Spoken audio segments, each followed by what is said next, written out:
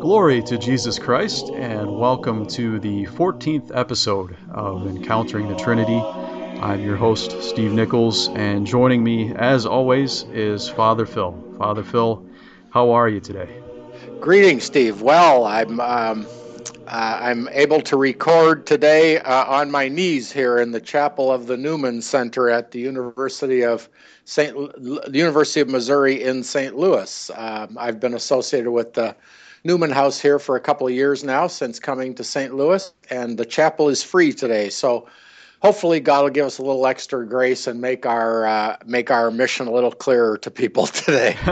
Amen to that. Amen to that. Clarity is always a good thing and a gift of the Holy Spirit. So, speaking of the Holy Spirit, do you mind starting us out with a prayer? Let's do it. In the name of the Father, and of the Son, and of the Holy Spirit. Amen. Lord, nothing bears fruit in our lives unless it is inspired and carried through by your Holy Spirit.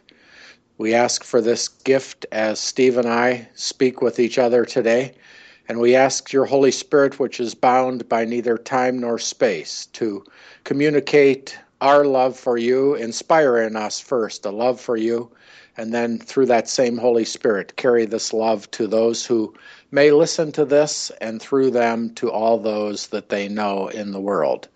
We ask you to bless our listeners, bless this ministry if it be your will, and teach us to be ever more receptive instruments of your Holy Spirit.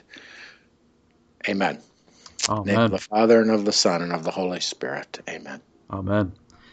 Well, let's see. I guess first of all, I'd like to remind our listeners that we do have a website, and we can be found at encounteringthetrinity.com. And from there, you can actually find links to our Twitter page and Facebook, and also how to find us on iTunes. And if you do happen to listen via the iTunes store that you can pull up and download our podcast on, if you wouldn't mind leaving us a review, you can actually go on there and rate us as, I think, 1 through 5 stars, and then also leave some comments that help other potential listeners kind of figure out what we're all about. You can, give an opinion or some constructive criticism, whatever it may be, but we welcome that. And then the cool thing is the more reviews that we get for the podcast, the more exposure we get for the podcast. So if you wouldn't mind helping us out there, that would be much appreciated. And Father Phil, last week, for the past 2 weeks, I mean, it's actually more like 3 because of a little bit of a delay in posting the last podcast. We've been discussing what it means to be in Christ. And I'll say from my own standpoint, this is something that's very, in some sense, very new to me, although I've been a Catholic for about 8.5 years now. And I've even mentioned to you how difficult it is for me to transition from one world and into another, and really out of one a different community into another. And that's something that I wanted to, I guess, ask you today, because we've been speaking a little bit of what Luther and Calvin thought of what it meant to be in Christ and how they had misconstrued that. And we're trying to bring something back, or so they thought, in an improper way. But what does it mean, or I should say, on a practical level, for our listeners and for myself, when we say in Christ, first of all, how does one come into Christ? From my understanding, it's baptism, but I'll let you go into detail and correct me if I'm wrong. But what does that look like for myself and for our listeners when someone would say, "Well, I'd like to be in Christ, but first I need to come into Christ"? So. Yeah, you're right, Steve.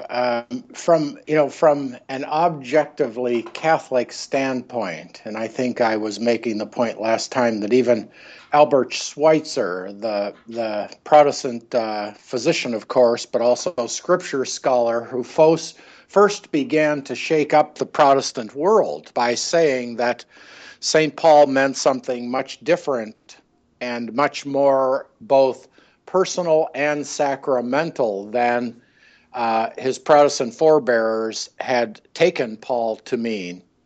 When he shook that up, he said that being in Christ for Paul was effected or made real by sacramental baptism.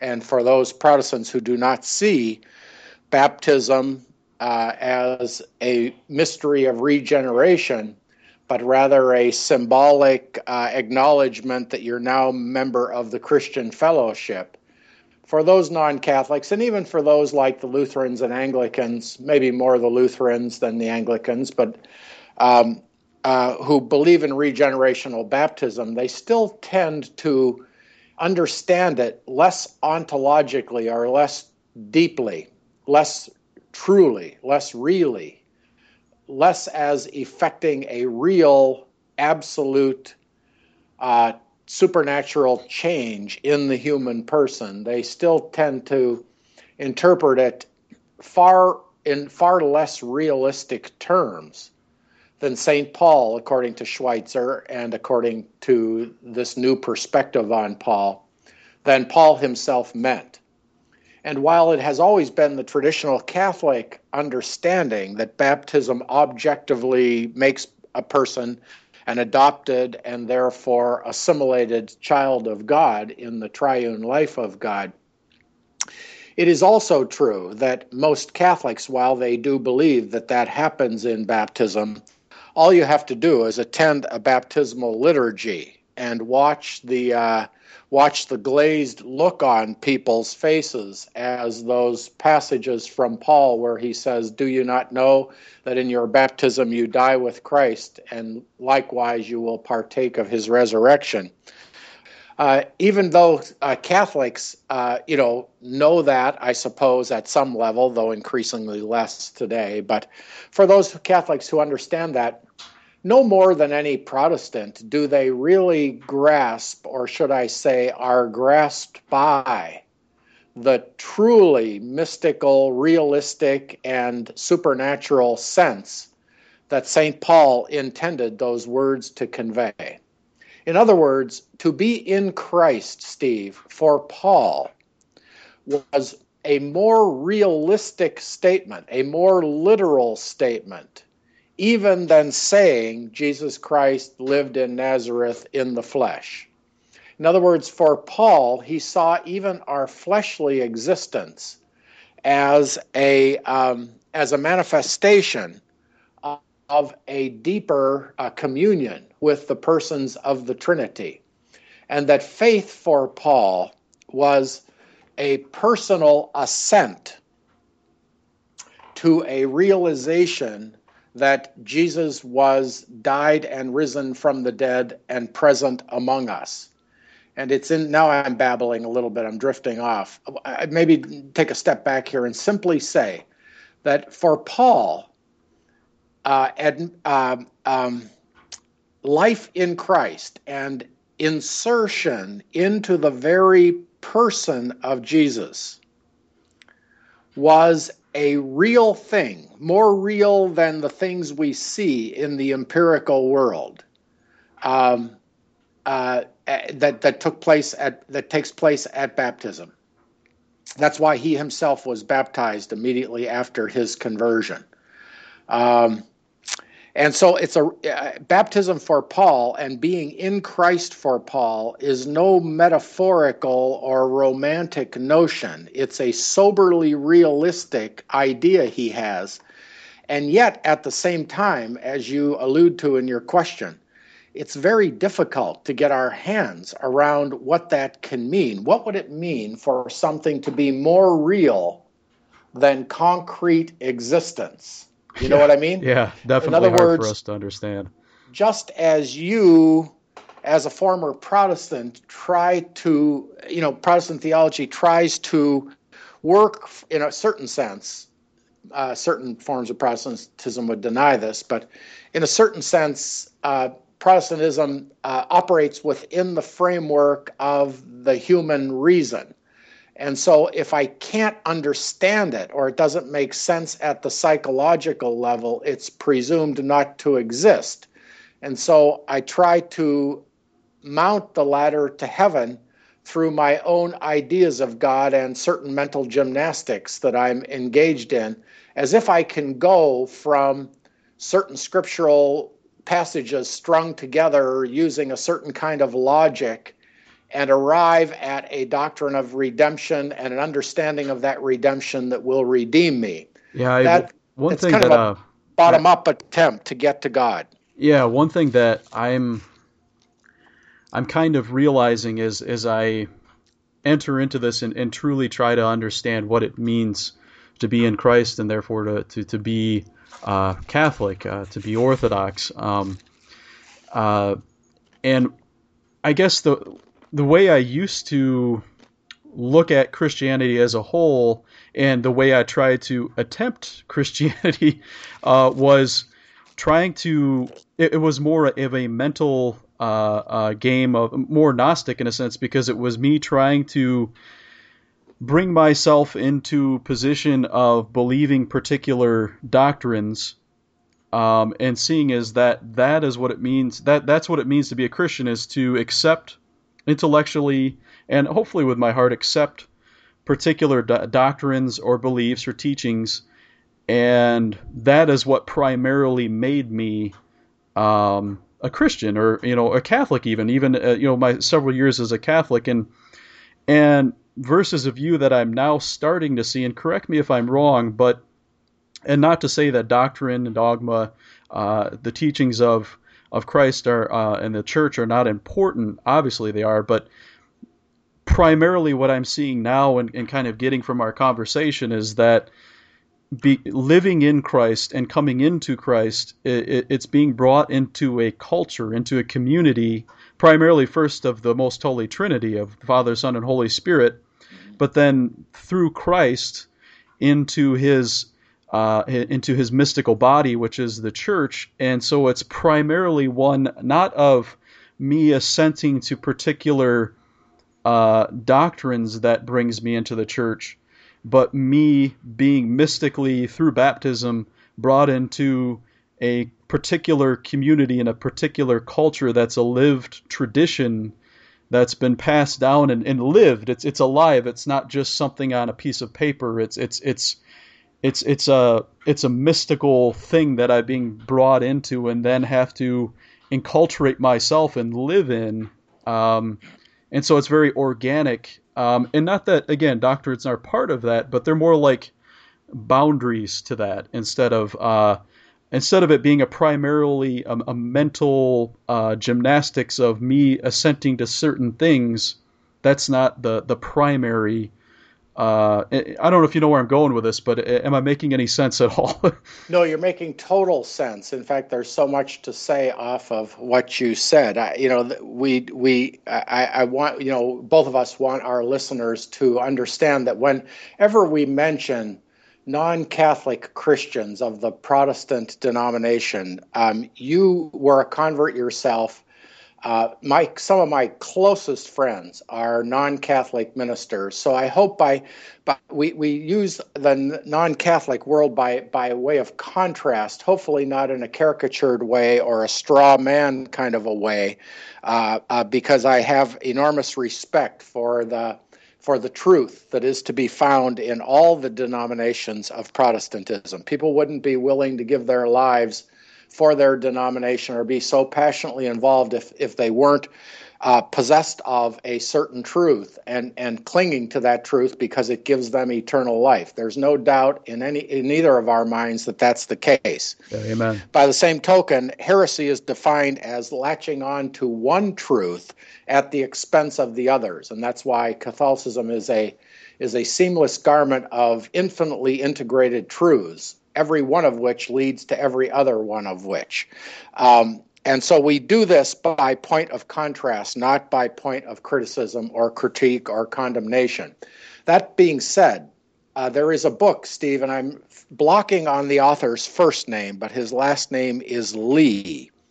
I want to say Gordon Lee, but I don't think that's exactly it, because there's a Gordon Fee out there. But this is someone Lee. I'm sorry, I can't remember his first name, but the title of the book is Against the Protestant Gnostics. And he himself is a Calvinist. And I wouldn't be surprised at all if he has since become a Catholic, because he also, in his book, notices that Paul's language and the entire language of the New Testament is inherently liturgical and sacramental, but that there is no point of entree into Christ in liturgical or sacramental means in the Protestant world. Entree into Christ is about making a mental assent to a proposition that a person believes grants them eternal security. And he says nothing could be further, either from the New Testament evidence or what is in reality the case. And yet I don't think he himself comes to a point of regenerational baptism. And as you were describing your own journey, it is the dawning realization that to be in Christ is to come out of my own mind and enter into a river of tradition that involves a whole communion of saints and many thousands of years of a shared liturgical practice and a shared liturgical belief. But even that community that I'm coming into, I am coming into the church. But the thing that is almost impossible for a non-Catholic to grasp, and even some Catholics to fully understand and appreciate, is the fact that that community that they are coming into, that tradition that they are entering into through this liturgical, mysterious rite of baptism, is actually the person of Jesus himself, you see. Yeah, Because amen. for a Catholic, I heard a great talk yesterday on the priesthood of the laity, and this priest made this point, quoting one of the church fathers. He said, Jesus is the Alpha and the Omega. He is the Alpha without us, but it has pleased him not to be the Omega without us. In other words, for St. Paul and for the Catholic, Christ is, for St. Paul, Jesus is more really present today in his resurrected life, which also includes every member of his corporate body known as the church. He has nuptially united himself to those for whom he died and shed his blood in such a way that they now actually constitute an indispensable component, not only, of his identity, both as God and as man, or better put, as the God-man. And so Jesus has united his church, which he called his bride and and we call it our mother, but he calls the church his bride.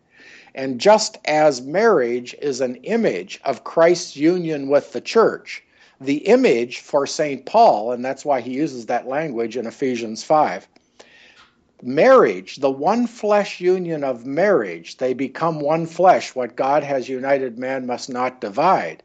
That one flesh union, which is the most intimate, real association of two persons sharing DNA and bodily fluids together, producing a separate human life, that realistic one flesh union is, according to St. Paul, less real, i.e., a symbol, an intimation, an image, a picture, an icon of the more real one flesh union that Jesus, through his paschal mystery, has effected or made real with the members of his corporate body known as the Ecclesia de Eucharistia, the assembly of those baptized believers gathered around the Eucharist, assimilated into him, not just spiritually, but even physically. And that's why we say baptism, Eucharist, and confirmation all go together as the mysteries of initiation. Translation, as the mysteries of incorporation into the very person of Christ, spiritually, physically, emotionally, and supernaturally. And so we become so one with him that he no longer even calls himself Jesus without including us and meaning us as constituent elements of his body. Not just in a metaphorical way, but it's rather the one flesh union of man and woman is the metaphor for the reality of our connectivity with Christ as literal, physical, real, more real than anything else you could ever see in this world, members of his very self.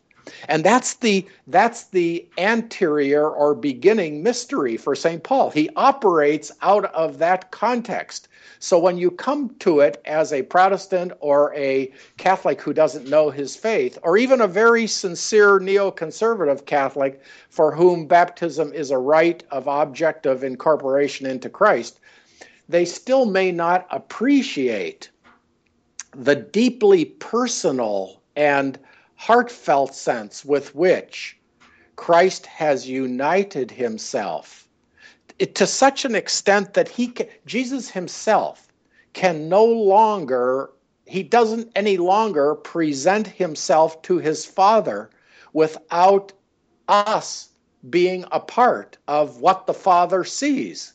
So our salvation consists in being seen and loved by the Father because we are now, through God's grace and the power of the Holy Spirit, constituent elements of the very person of Jesus. And this is dimly hinted at in that phrase that is bandied about but not profoundly appreciated, the mystical body of Christ. Mystical there does not mean ethereal, wispy, or unreal. It means more real than the reality of the one flesh union of a physical human marriage. So I know I'm rambling again, but one can only ramble and stammer when you realize that this is the person of Jesus that St. Paul knew. Yeah, This Jesus that includes you, me, and Paul is far more real to Paul than the Jesus who walked the face of the earth as a singular human being. yeah, that's painting a good picture of I think it was the road to Emmaus that they didn't know who he was until the breaking of the bread. And then the interesting thing is then Jesus disappears. I think he went somewhere else, and so that just showing that they could not fully by him staying there, remaining there, if he had after the breaking of the bread, it would have almost hurt their ability to fully know him in who he is. And one of the things I guess I'd like to point out that, and correct me if I'm wrong, Father Phil, but I something just occurred to me that I'm kind of seeing here that from a practical standpoint, I think it's really interesting how Christ uses baptism, a mystery, to bring us into relationship, into incorporate us into Him, and that it isn't something that I have to, as opposed to something that I have to somehow mentally grasp a particular thing. Because I'm just thinking right now, I had a really good friend that I worked with that was mentally handicapped, and there's just a lot of things that he'll never be able to grasp that are simple for us, and yet no less he could be incorporated just as deeply into the life of Jesus Christ, into the life of the Trinity, as I can, and it has nothing to do with me, being able to outwit him or out understand him or any of these things, because it's a relationship. It's a penetration of the light of Christ and an assumption of our person into him that goes beyond our ability to understand or comprehend. And I'm wondering if that's maybe just one of the reasons why Christ uses the mysteries to incorporate us and to assume us and to transfigure us much more than our ability to ever understand God. Because even in eternity, I'm assuming an eternal God I can never fully know. So I'm just wondering what your thoughts are on that. Well, correct. That's why the Catholic faith has such a staunch defense of life, even when it is in a coma or even when it is severely mentally or physically handicapped, and even when it can't say a word within the womb, we realize another one of the great ironies, isn't it, of Protestant theology is that you're saved by grace alone, not by works, but it's this very Catholic theory of regenerational baptism, even without the assent of the person because they're in a state of inability to do it, that testifies that God's grace is not limited or in any way dependent on the works of a human person. But that being put aside, you're exactly right. That accounts, number one, for the Catholic defense of absolutely all life, sentiment, conscious or not. And then secondly, Steve, as you're talking, connecting it to this image of water, the image from Isaiah came to mind. I think it's Isaiah 51 or in that second Isaiah section there, where Isaiah says, my word descends from the, like rain from the heavens, does my word descend to the face of the earth, and does not return to me without achieving the work for which it was sent. And as you're talking, I'm thinking of the waters of baptism coming down from on high, purely gratuitously to us from heaven.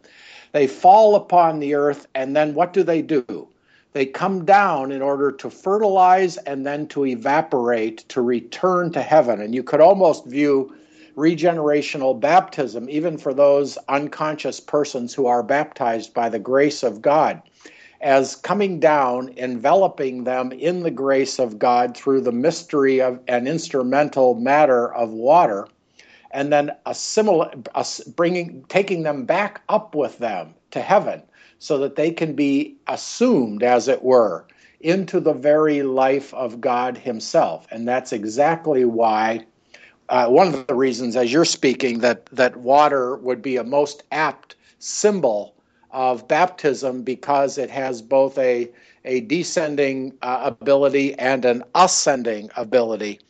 All the sacraments of the Catholic Church are sacraments of assumption. So they come down from on high, they envelop the person, all for the purpose of elevating the person and incorporating, assimilating, and assuming them into the life of the Trinity. The early church fathers, one of their favorite phrases was, that which is not assumed is not healed. Translation, that which is not taken up into the life of the Trinity through the instruments of the mysteries of the body of Christ remains a dead object on the face of the earth.